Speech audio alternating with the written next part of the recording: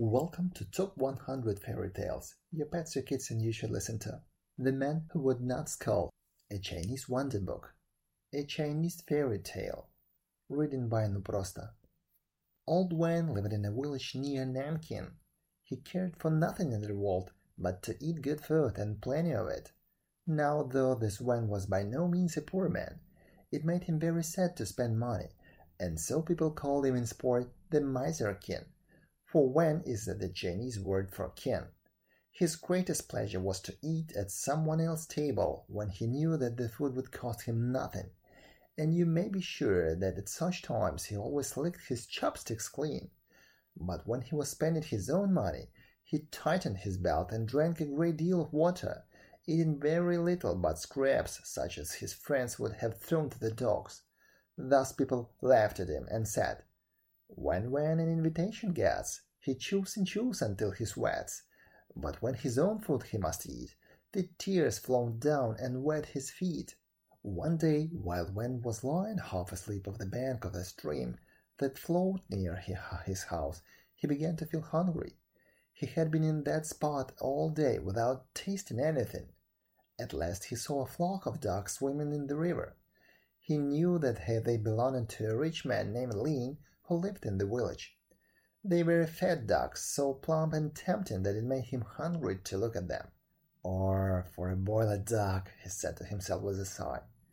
"Why is that the gods have not given me a taste of duck during the past year? What have I done to be thus denied?" Then a thought flashed in his mind. "Here am I asking why the gods have not given me ducks to eat. Who knows but that they have sent this flock thinking I would have sense enough to grab one? Friend Lin, many thanks for your kindness. I think I shall accept your offer and take one of these fowls for my dinner." Of course, Mr. Lin was nowhere near to hear old Wen thanking him. By this time the flock had come to shore. The miser picked himself up lazily from the ground, and after tiring himself out, he at last managed to pick one of the ducks up too. He took it home joyfully, hiding it under his ragged garment. Once in his own yard, he lost no time in killing and preparing for dinner. He ate it, laughing to himself all the time at his own slyness, and wondering what his friend Lin would think if he chanced to count his ducks that night. No doubt he will believe it was a giant hawk that carried off that bird, he said, chuckling. My word! But didn't I do a great trick? I think I will repeat the dose tomorrow. The first duck is well lodged in my stomach, and I am ready to take an oath that all the others will find a bed in the same boarding house before many weeks are past. It would be a pity to leave the first one to pine away in lonely grief. I could never be so cruel. So old went to bed happy. For several hours he snored away noisily, dreaming that a certain rich man had promised him good food all the rest of his life, and that he would never be forced to do another stroke of work. At midnight, however, he was wakened from his sleep by an unpleasant itching. His whole body seemed to be on fire, and the pain was more than could he bear.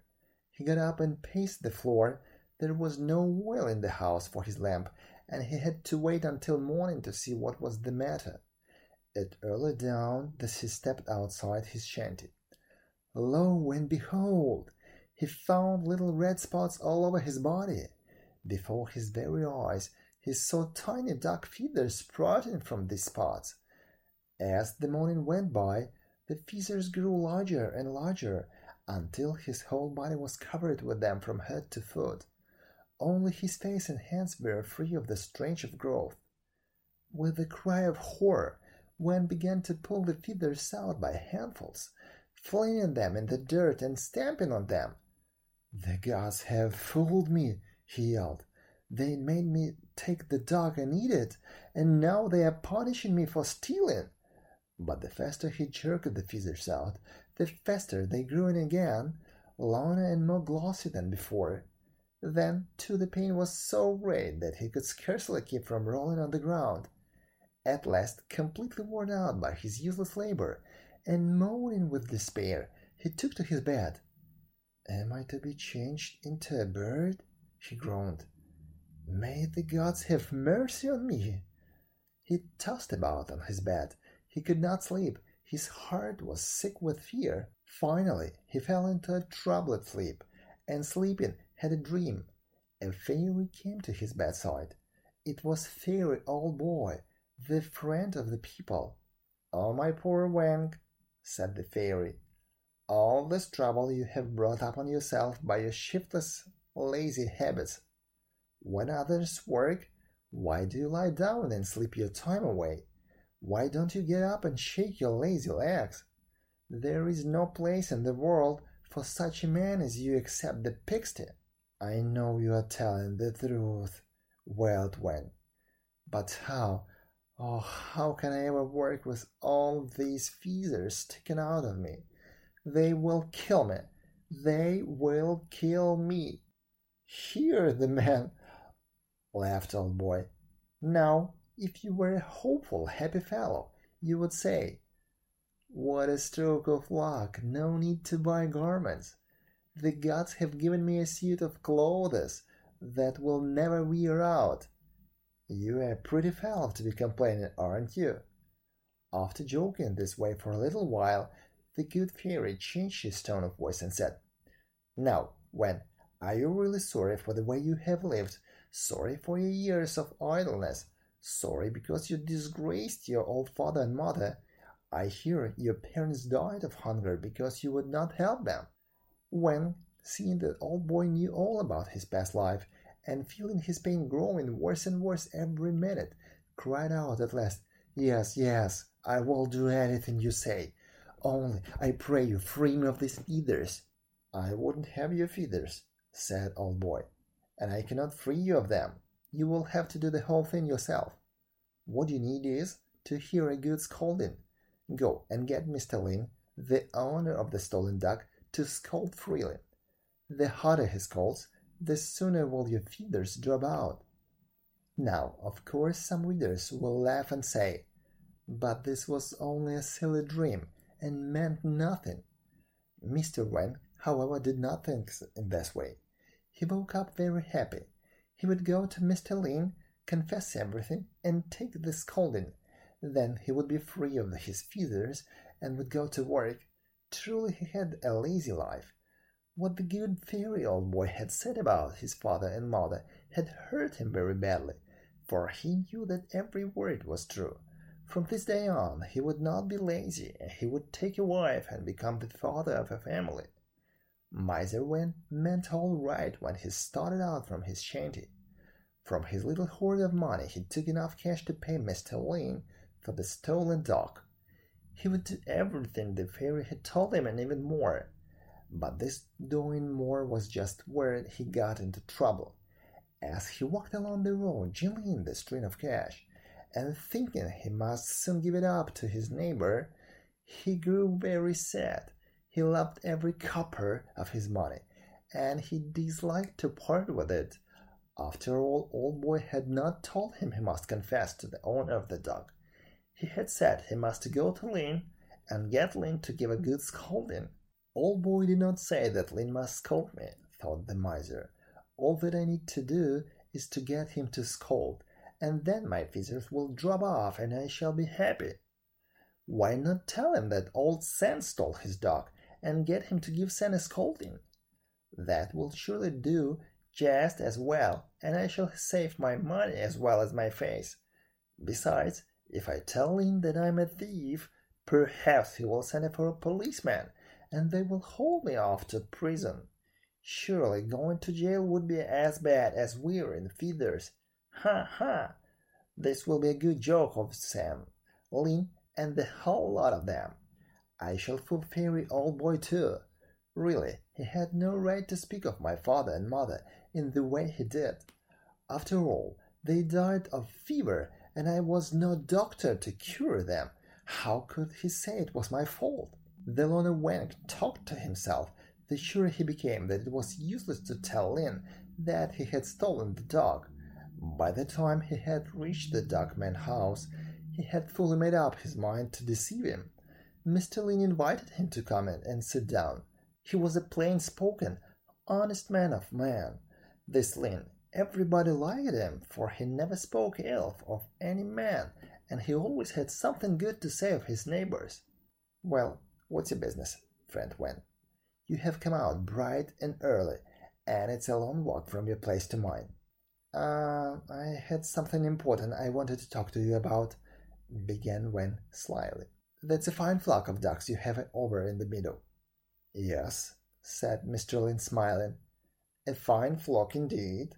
But he said nothing of the stolen fowl. How many you have? Questioned Wen more boldly. I counted them yesterday morning, and there were 15. But did you count them again last night? Yes, I did, answered Lin slowly. And there were only 14 then? Quite right, friend Wen. One of them was missing, but one duck is of little importance. Why do you speak of it? What? No importance? Losing a duck? How can you say so? A duck is a duck, isn't it? And surely you would like to know how you lost it. A hawk, most likely? No, it wasn't a hawk. But if you would go and look in Old Sands dockyard, you would likely find feeders. Nothing more natural, I'm sure, in a dockyard. Yes, but your dog's feeders, persisted Wen. What? You think Old San is a thief? Do you, and that he has been stealing from me? Exactly. You have it now. Well, that is too bad. I'm sorry the old fellow is having such a hard time.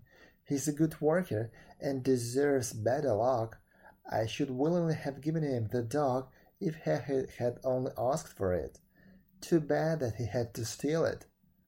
Wen waited to see how Mr. Lin planned to punish the thief, feeling sure that the least he could do would be to go and give him a good scolding. But nothing of the kind happened. Instead of growing angry, Mr. Lin seemed to be sorry for San, sorry that he was poor, sorry that he was willing to steal. Aren't you even going to give him a scolding? Asked Wen in disgust. Better to go to his house with me and give him a good raking over the coals. What use? What use? Hurt a neighbor's feelings just for a duck? That would be foolish indeed. By this time the Miser King had begun to feel an itching all over his body. The feathers had begun hurting again, and he was frightened once more. He became excited and threw himself on the floor in front of Mr. Lin. Hey, what the matter, man? Cried Lin, thinking Wen was in a fit. What's the matter? Are you ill? Yes, very ill, wailed Wen. Mr. Lin, I'm a bad man, and I may as well own it at once and be done with it. There is no use trying to dodge the truth or hide a fault.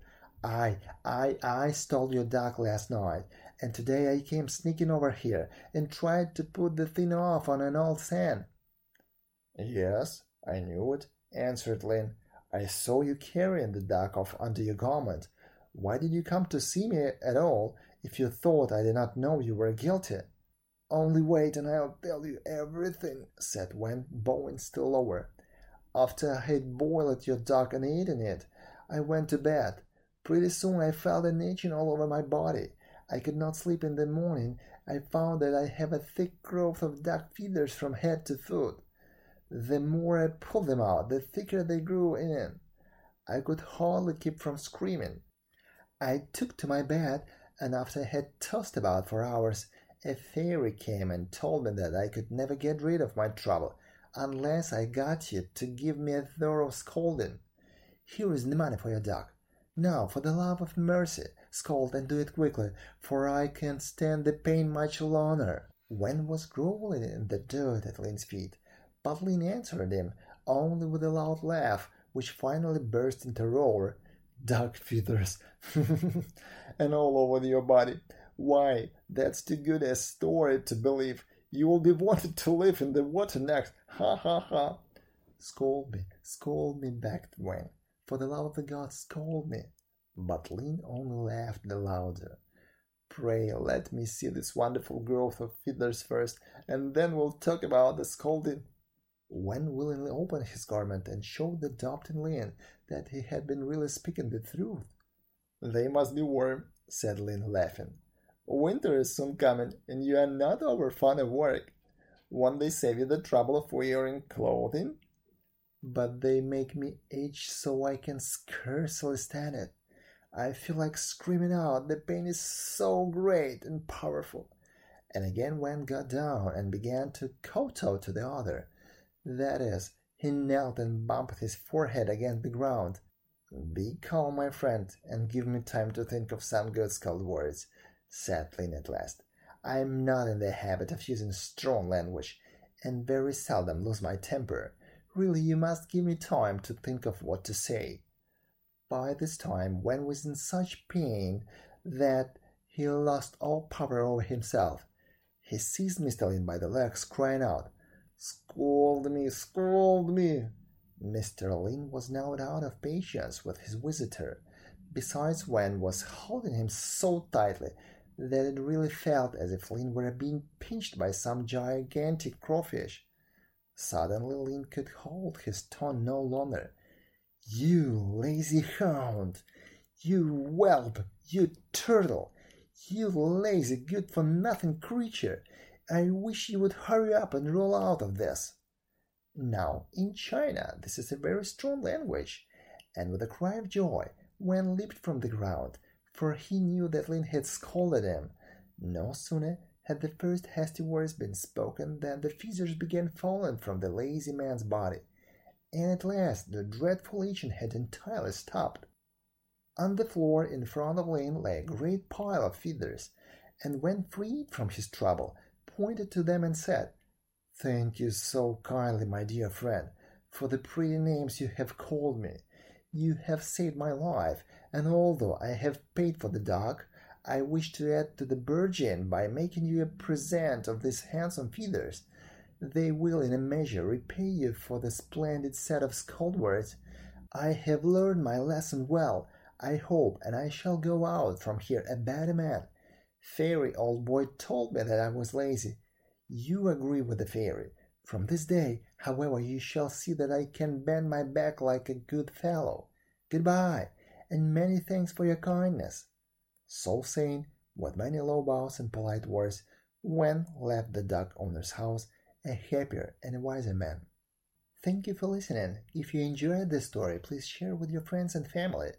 Please review our channel and add it to your favorites. Tomorrow we will listen to the Golden Nugget fairy tale, another Chinese fairy tale from a Chinese wonder book. Thank you. See you tomorrow.